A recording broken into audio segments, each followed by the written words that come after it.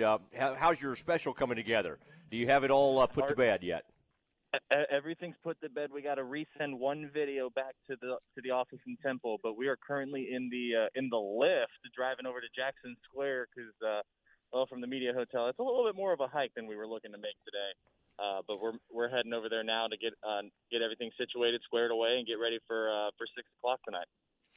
Now, is that after I get off the radio, is that something you need me to come by? I mean, I can get dressed up and – oh, you don't? Okay. You do not need my services for this.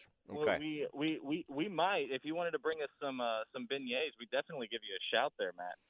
Yeah, I'm very frustrated right now. I've got powder all over me, and I got these new On Cloud shoes. Kurtis, you saw me the other day. Had kind of a new look I was throwing down. I had a shacket on, which is a part jacket, part shirt. I just spilled coffee on my new white shoes. Yeah, it was this is not a good scene. Now, Kurtis, as you make your way across town, I did make that walk, by the way, and I did work up a little bit of a sweat. That's a pretty good hike. As this thing's getting closer to happening, we're actually going to have a game at some point. You got to talk to Aranda today, part of his Zoom. You've been hearing from Lane Kiffin.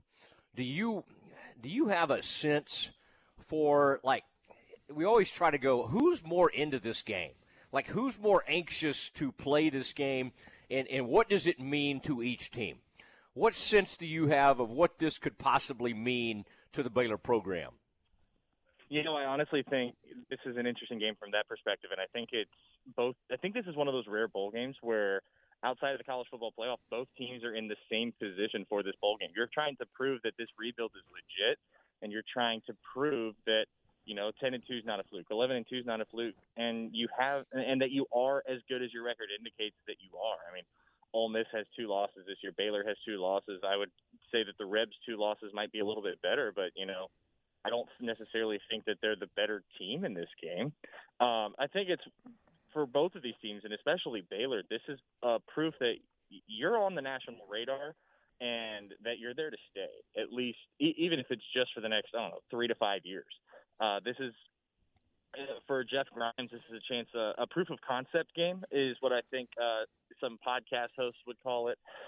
It's a chance to show the wide zone works and that it is the new offense in college football, and that, much like the spread was back in the day, that this is what the wide zone is going to be. It's going to be the one that the next hot offense in college football. And that, Ron Roberts and Dave Aranda together are defensive masterminds, and I think that they have a chance to really kind of prove that they can guard just about any kind of offense they see. They've seen power run, they've seen power spread, they've seen true spread, and tomorrow night, Matt, they're going to see a pretty close to a Hal Mummy air raid team, or at least as close as you're going to see in major college football these days, aside from the Hal Mummy disciple himself, Mike Leach.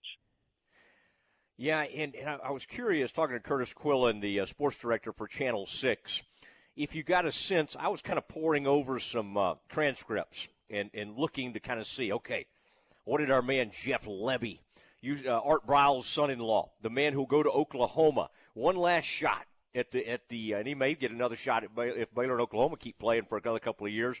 But do you get the and I knew he was going to maybe play that off just a little bit, because, my goodness, he doesn't want to get into that whole era and that kind of thing.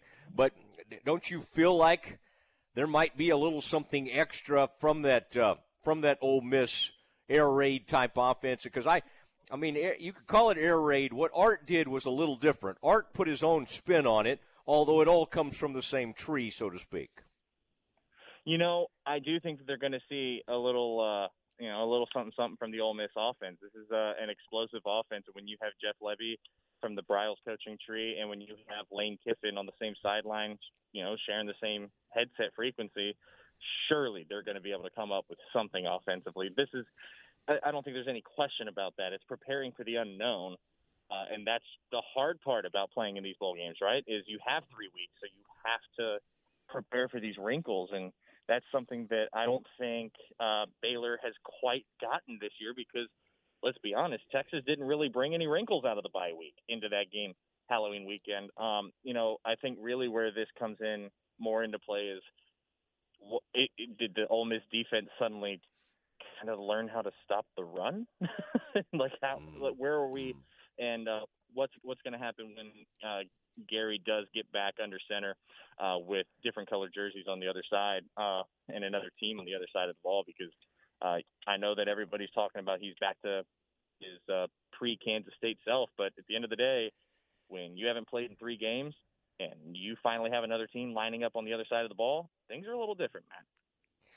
Yeah, I would say so. Talking to Kurtis Quillin, his Chillin' with Quillin appearance with us as he gets ready for a 6 o'clock special this evening.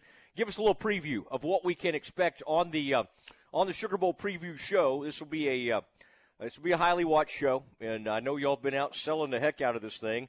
Kurtis, not you in particular, but what is are you going to have that Jackson Square, like that beautiful building right behind you? What are the aesthetics on this thing?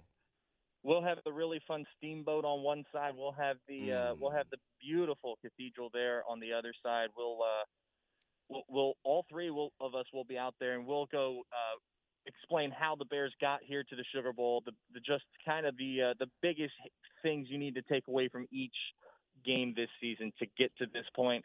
And then Matt Lively talked to Blake Shapen's high school baseball coach about what kind of athlete this guy is. And Nikki Latarullo went one-on-one with Baylor president Linda Livingstone yesterday, and so we'll have her conversation during the show. And then I dive into Dave Aranda's philosophical background, because I think it's one of the most fascinating things about him as a coach, and I think it's so different than what you see in college football these days. You have a lot of rah-rah guys. I mean, Baylor had a lot of success with one of those as an assistant, and he's now a Big 12 head coach. And then you have some guys who like to read about, Bigfoot conspiracy theories, who are Power 5 head coaches. And then you have Dave Aranda, he should be nicknamed the football philosopher, because that's truly what he is. And we'll dive into that. I'm really excited about it. It's called Countdown to Kickoff, Bears in New Orleans. We'll get things rolling and start letting the good times roll here about 6 o'clock.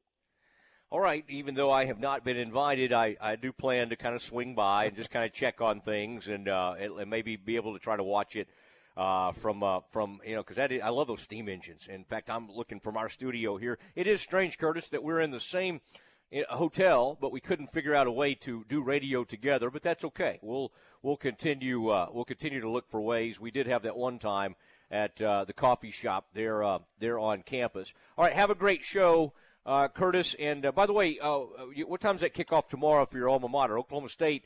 They play a. I think I was seeing they play a really big time program. Yeah, they're playing Notre Dame, and that's a matchup that, given everything that's happened with the Cowboys since the Big 12 title game, I'm a little terrified about. I think it's a noon kick. I will be finding a television to watch it, and maybe I'll have to drown my sorrows by writing my pregame live shot script. So we'll figure that out tomorrow. But I'm excited for the Fiesta Bowl. Really big day for the teams that I have to follow in the Big 12. My alma mater, and then the Baylor team I've been fortunate to cover for 6 years now. All right. I hope you all made it across safely. Give Matt and Nikki my best. Nikki gave me some good fashion advice, and I plan on taking that right into the French Quarter this evening. Have a great show.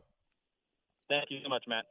All right, there he goes. Kurtis Quillin, chilling with Quillin. He sort of had his game face on today. Kurtis was ready. I mean, he was ready. He's over there at Jackson Square. They've got they've kind of, what do you do, Lark, when you're a TV guy like yourself? You got to get over there. You got to scout out kind of your live shots, right? And